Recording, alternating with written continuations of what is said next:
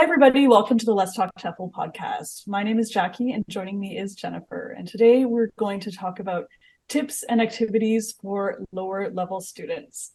Hi, Jennifer. Hi, Jackie. How are you? I am pretty good. I was down and out with COVID, but I'm back in action now. So, Jennifer and I have been trying to record these podcasts for it's been about 2 weeks now, and a combination of bad Wi-Fi and traveling and COVID and just so many things. But we are finally doing it, which I'm quite happy about. Finally, good things Yes. eventually happen. Yes, waiting. Yeah, you'll anticipate and be more excited, I hope, because you waited so long for this latest podcast episode.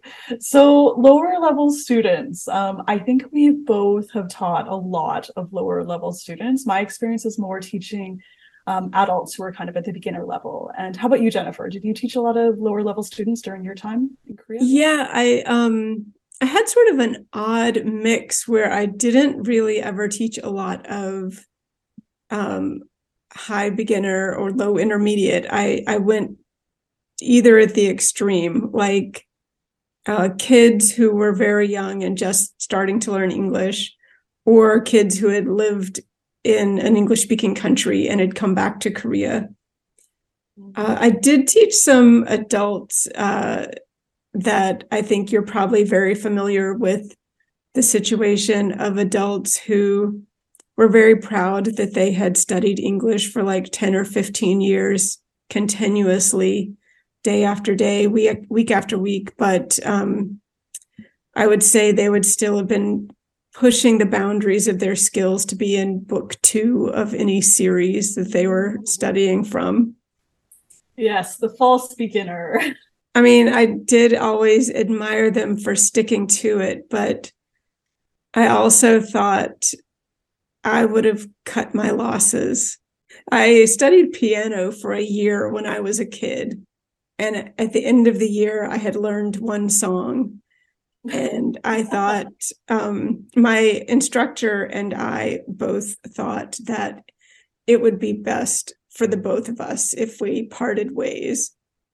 And so I chose to pursue interests that actually interested me rather than interested my mother, and that I would be willing to put in the work to get better.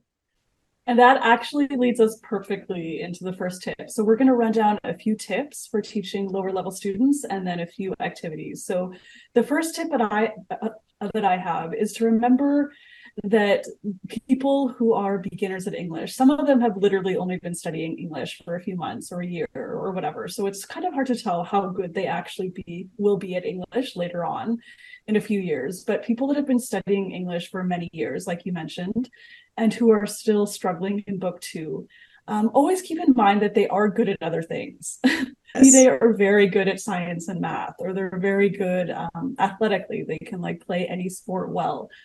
Or they're very good at cooking and want to be a chef, or they're good at like fashion and hairstyles and that kind of thing. Just whatever it is, just don't assume because they are not good at English that they are dumb people or that they can't or don't know anything.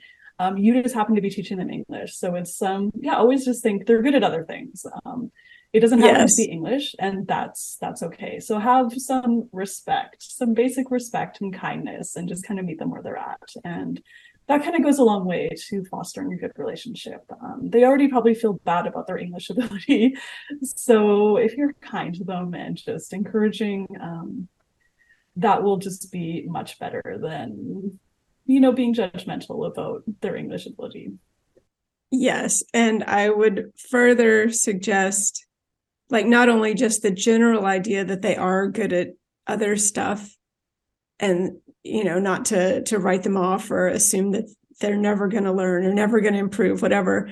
Tap into those things that they are good at, sort of try to dig into what they are good at and what they enjoy as topics to increase their motivation, because it is so easy to get demoralized when you're good at other stuff and this is something that you're struggling with, even if you're just a very new beginner learner, it sucks to be at that point of the learning process when you just have all of it still in front of you because you have accomplished none of what you need to accomplish.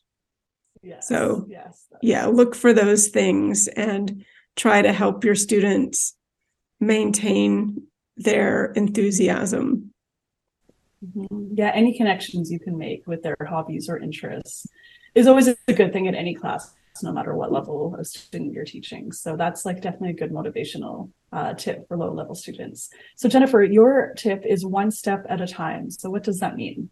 Yes, and I added in there, don't be Phil Spector, which I realize is aimed at a very specific age range of our listeners. So Phil Spector, of course, known for the Wall of Sound music production. I'm going to say what, the 60s? It's before my times. But one step at a time in the classroom. Don't hit your students with a wall of sound. Don't walk in and say, okay, everybody, I want you to take out your books and your pencil and your notebook, open your book to page 32. Today, we're going to study nouns and let's go. Why haven't you done it yet? What are you doing? Hurry up, get it done. Take out your books. Okay, everybody's got their books out. Now take out your pencil. Take out your notebook. Give the instructions one at a time, and you can obviously speed things up a bit as your students get more familiar with these basic instructions and also the basic format of the beginning of class or transitioning to a new activity. But give them information in the most bite-sized pieces that they need, and don't push them to like up their game counterproductively before they actually have the skills to do it. Yeah, it's not productive to give instructions in a way that not every single student in the class will understand them. Instructions shouldn't be the challenge. They should just be the means to get some activity in class done. And so don't make it the challenge or the kind of the learning moment. Make them as simple as possible for sure. So my tip kind of is somewhat related. It is review a lot. So Jennifer mentioned like not giving too many instructions and reviewing a lot that has to do with content covered in the class. So I prefer to teach a few things really, really well instead of like a million things that are just kind of fuzzy around the edges, because I'd rather my students walk out of my class with some solid things they can kind of grasp onto and use that as the foundation for more learning in their future. If everything is a bit fuzzy, it's like, what have they really learned in class? It's sometimes hard to say. So the way that I do this is I don't feel pressure to cover every single thing in the textbook. So if you get assigned a textbook to teach, I generally will choose a few things out of that textbook, a few key concepts, and then I will teach them, and then I'll also review a lot. So review can happen at the end of class, at the beginning of the next class. I sometimes do like weekly reviews, monthly reviews before a midterm or final exam. I'm always reviewing, and I hope that by the end of the class, students will just be like, oh, okay, like we know this 100% already. We know the irregular verbs and the simple past. Like, why do you keep talking about it? And then if that happens, I just think, you know what, I've done some good work here, because all of these students hopefully will never make a mistake with this, like, irregular verbs and the simple past ever again, I hope. And yeah, so that's just kind of my way of teaching. Other teachers maybe have different viewpoints about that. But what do you think, Jennifer? Would you rather teach a lot or a little really, really well? I much prefer being able to cycle through the information kind of like a spiral, like picking up new bits and pieces, but also recovering the same ground, because the students will feel like they've mastered something a long time before they really have. They will recognize it and they'll say that they're bored with it, but that doesn't mean they've actually internalized it. That is a very good point. Yes, people think they are proficient in something, but when it comes to like they're out in the real world talking to someone from Canada or the US, can they actually produce it in that moment in time, in real time, when it has to happen, not in the classroom. And that's when someone has truly mastered the language. So that takes a lot of practice and quite a long time, actually, to get to that point. Yeah. And even much before that, just producing the language during an activity that is not focused on that language point that they have previously studied. So if they only can produce the correct language when they are doing an activity specifically focused on that language, whether it's the first time they've seen it or the 20th time they've seen it, but if they don't use that language in activities otherwise, then you're not done yet. So Jen, your next tip is about modeling. Yes. So model some more. This is, again, going with one step at a time and reviewing very much in the same path. Show them what you want them to produce. Don't just tell them what to do. Show them what the good answers look like. Show them what the good language looks like. Think out loud if you're doing like a writing activity or anything that you're normally thinking of an answer, think it through out loud.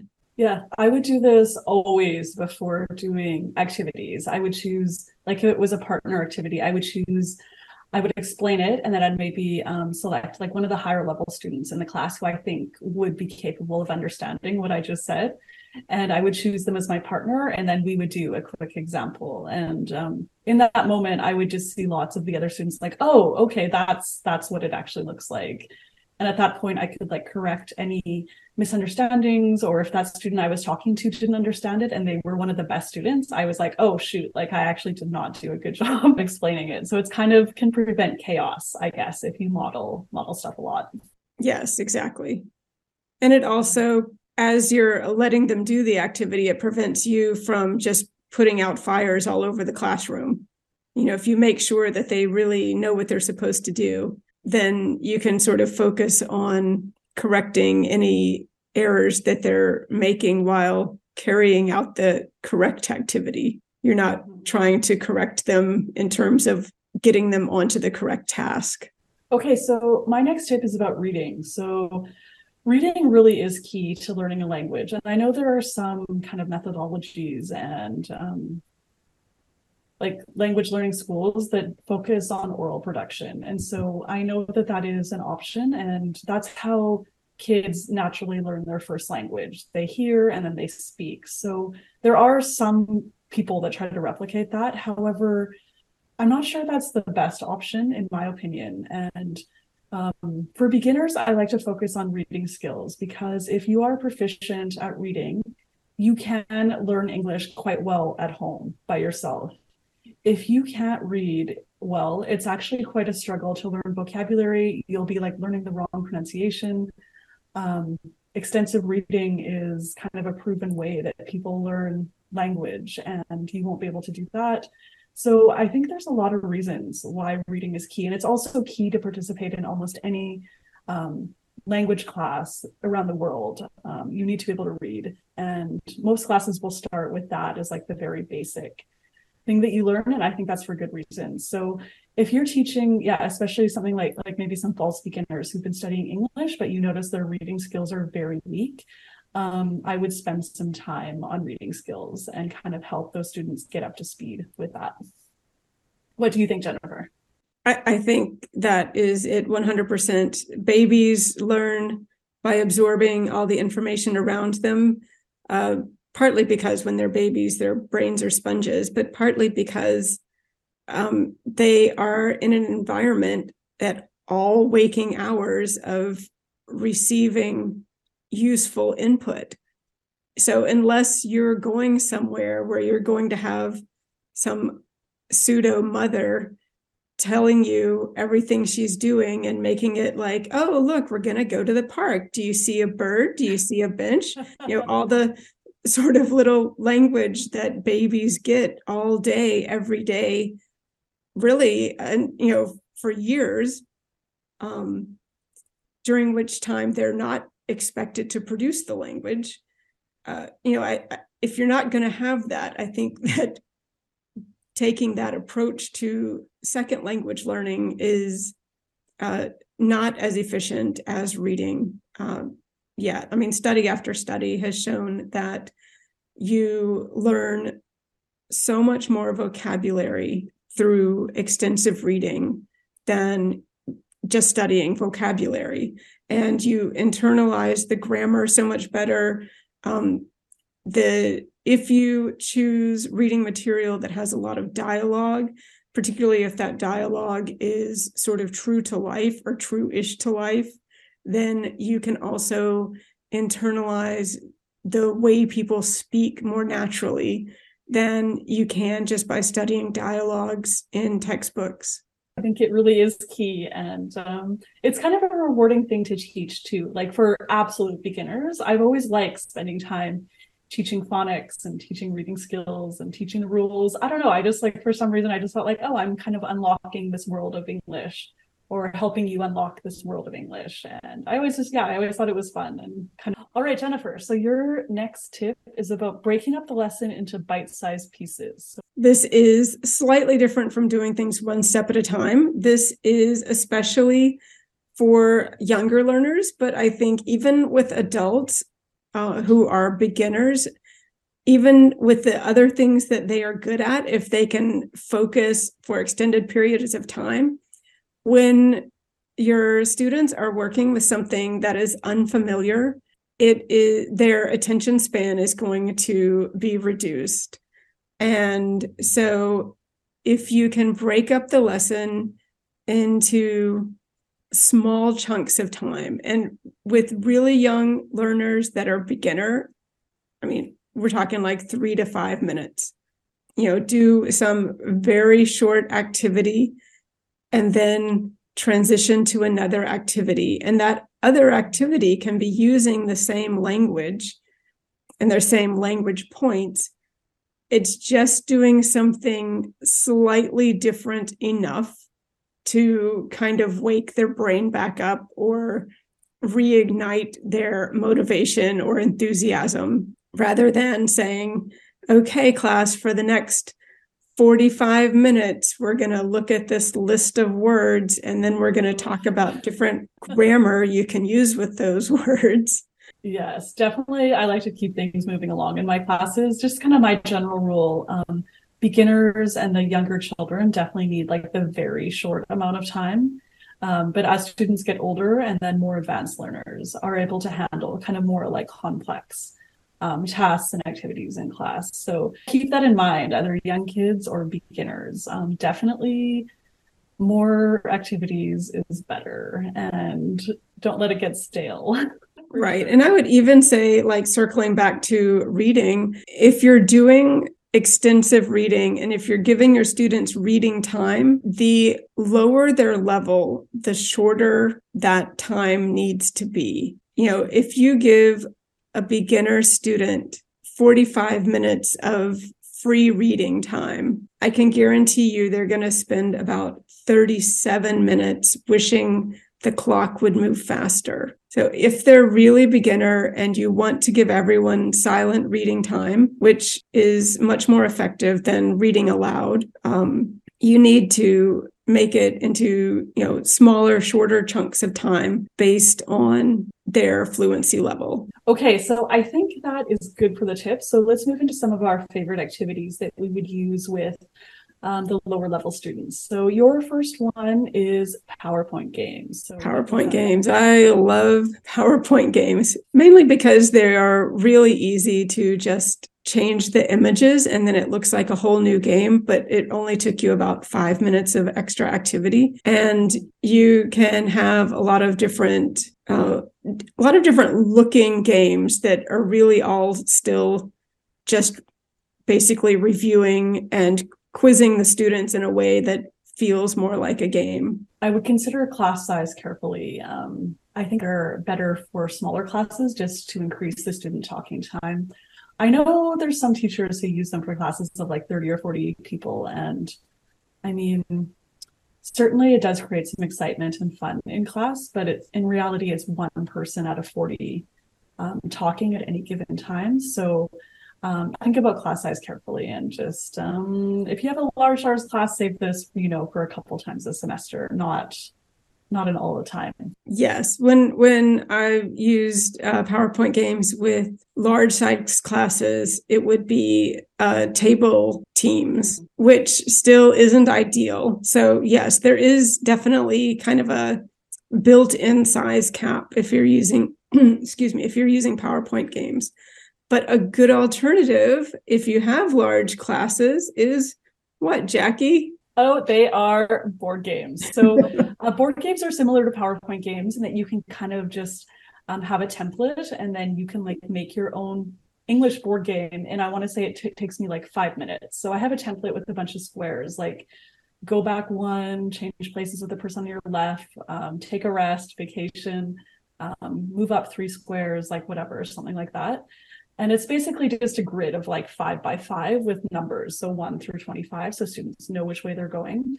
And then in the rest of the squares, I will put questions based on whatever I'm teaching. So one really good one that beginners might study is advice, like should, shouldn't. So I would write very small problems, like for example, I hate waking up early to go to school.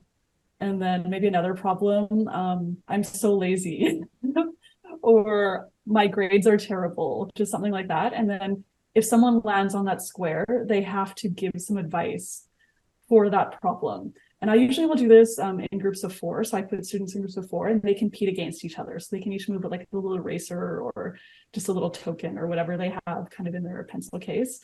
And then the winner is the person that gets to like the final square.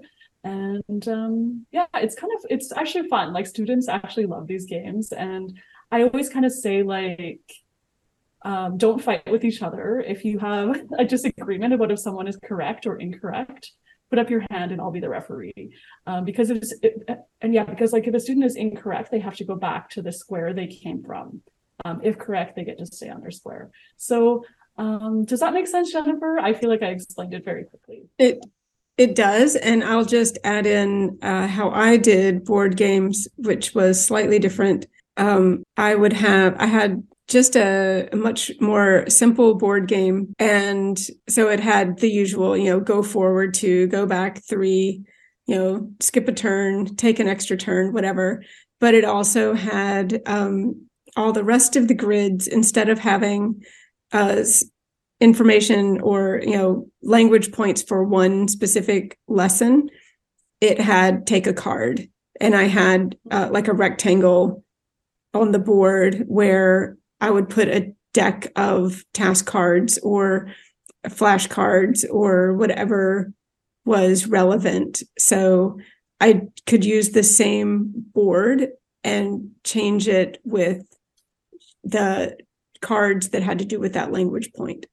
So smart, Jen. I feel like I should have thought of that myself anyway. It's fine. Just in any case, whatever you do, laminate everything. For sure. Yeah, I would often teach the same class like maybe 5 or 6 times in the week when I was teaching in Korean universities. So I would laminate and then kind of just recycle it from class to class. And some other topics that work super well for beginners would be like the simple past. So I would ask questions like, what did you eat last night? Did you go to bed early last night? Whatever. And then students would have to answer the simple past, or kind of like getting to know you introduction games. Like, where's your hometown? How old are you? Etc. That kind of stuff. So it works almost with like any topic. You just have to be a little bit creative and use your imagination. All right, Jennifer. So English Uno is your next. English Uno is basically a flashcard game in the style of Uno. So I would take any sort of vocabulary, but especially obviously it works well with nouns. And I would make like 4 or 6 copies, depending on how long I wanted it to go. But each copy, like there would be decks, basically. So not decks, sorry, suits. So I would just put color codes on the card. So I'd have 1 copy of all the cards with, a yellow sticker and 1 with a green sticker and 1 with a blue sticker. So it ends up being like an Uno deck. And then depending on just how young or how beginner the students were, I would lower the requirements for what they were supposed to do to correctly have a turn. So if they were really low, really beginner, they might just have to correctly say what was on the card. But then I would sort of increase the difficulty with their level, make a sentence using this grammar pattern we've just studied. Or, use the simple past to make a sentence that uses this word. And again, it'd be the same as Jackie said with the board games. You had to correctly use the language to continue in your turn. And the other students would be really quick to point out if they did not think somebody had correctly used the language. Yeah, I think a real benefit to that was that all of my students all knew how to play Uno, and they all enjoyed playing Uno. Yes, you don't have to explain the rules in depth. Generally, people will know, or at least the majority of the students in the class would already know how to play Uno. Okay, so the next one is Steal the Eraser. So this is one that's better for smaller classes, and it's kind of the ultimate activity to do before an exam of some kind. So the midterm or final exam, for example. So I divide the class into 2 teams, and then I put 2 desks facing each other, and I put like a whiteboard eraser in the middle in between the 2. And then I have a list of review questions. So I'll start reading the question, like, or maybe just for example, like, what did you eat for dinner last night? And the first student to grab the eraser gets a chance to answer the question. If they answer correctly, they get a point for their team. If they don't, I read the question one more time, and then the next person, the other person who didn't grab the eraser, they get a chance to answer. If nobody gets it, they don't get a point, and then 2 more people come up. But the key to this game is to stop reading the question when someone grabs the eraser. So it can be risky, like, what did you, and then someone might grab it thinking that you're going to say eat. So they might answer it correctly, but they might not. So it's kind of a risk. Do you wait for the whole question, or do you grab the eraser? And when someone grabs the eraser, I hold up my 10 fingers and give them the 10-second countdown. So they have to be finished their answer within the 10 seconds. And yeah, it's actually, if you want to have some fun in class, this is it. This is the ultimate game. And at the end, I'll generally do a bonus round. Like after everyone is done once, I say, okay, pick your best 3 players. And then we do a bonus round for like double points. So that's a nice way for a team who's losing to kind of make a comeback in that. Yes. Yeah, it's always good to build in some sort of little leveler. If you're playing with teams, there's always a big risk that one person is always going to have all the points, or one team is always going to have all the points. So if you can build in, choose another team to switch points with, or choose a team and steal all their points. That's me. I just do the double points. That's tough though, stealing points from another team. Yeah. I kind of like it though. Okay, so our time is running low, Jen. So where can people find you online? I've got a YouTube channel, Teach Travel Learn. I have big plans. I think I'm going to do like a 30-day challenge for myself and put up some short video every day for 30 days. Perfect. And people can find me at eslactivity.org/podcast is all the podcast info. And then you can also find the links to my YouTube channel, TikTok, Instagram, my books on Amazon, and all of the other things. So eslactivity.org, have a look around. And I think that's it for now. Thanks for chatting, Jen. And get in touch with Jen and I if you have any questions or thoughts about teaching lower level students. Probably the best place to find either of us might be on YouTube. So Teach Travel Learn, and then you can look up my name, Jackie Bolen, JackieBolen.